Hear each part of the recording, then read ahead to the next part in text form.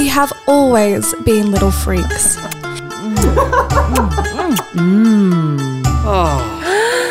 We have always been exploring the boundaries about what it means to be a sensual, erotic human.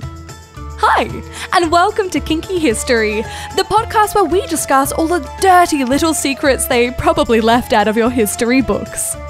I'm Esme Louise James, and I am a sex historian. Whether it's Mozart's dirty little ditties, the fart letters written by James Joyce, ancient erotic frescoes, or even Einstein's polyamory, our past is filled with kinky history, and I guarantee it will surprise and delight you. But now it's time to strap on, in, for one hell of a ride, as together we explore our kinky history.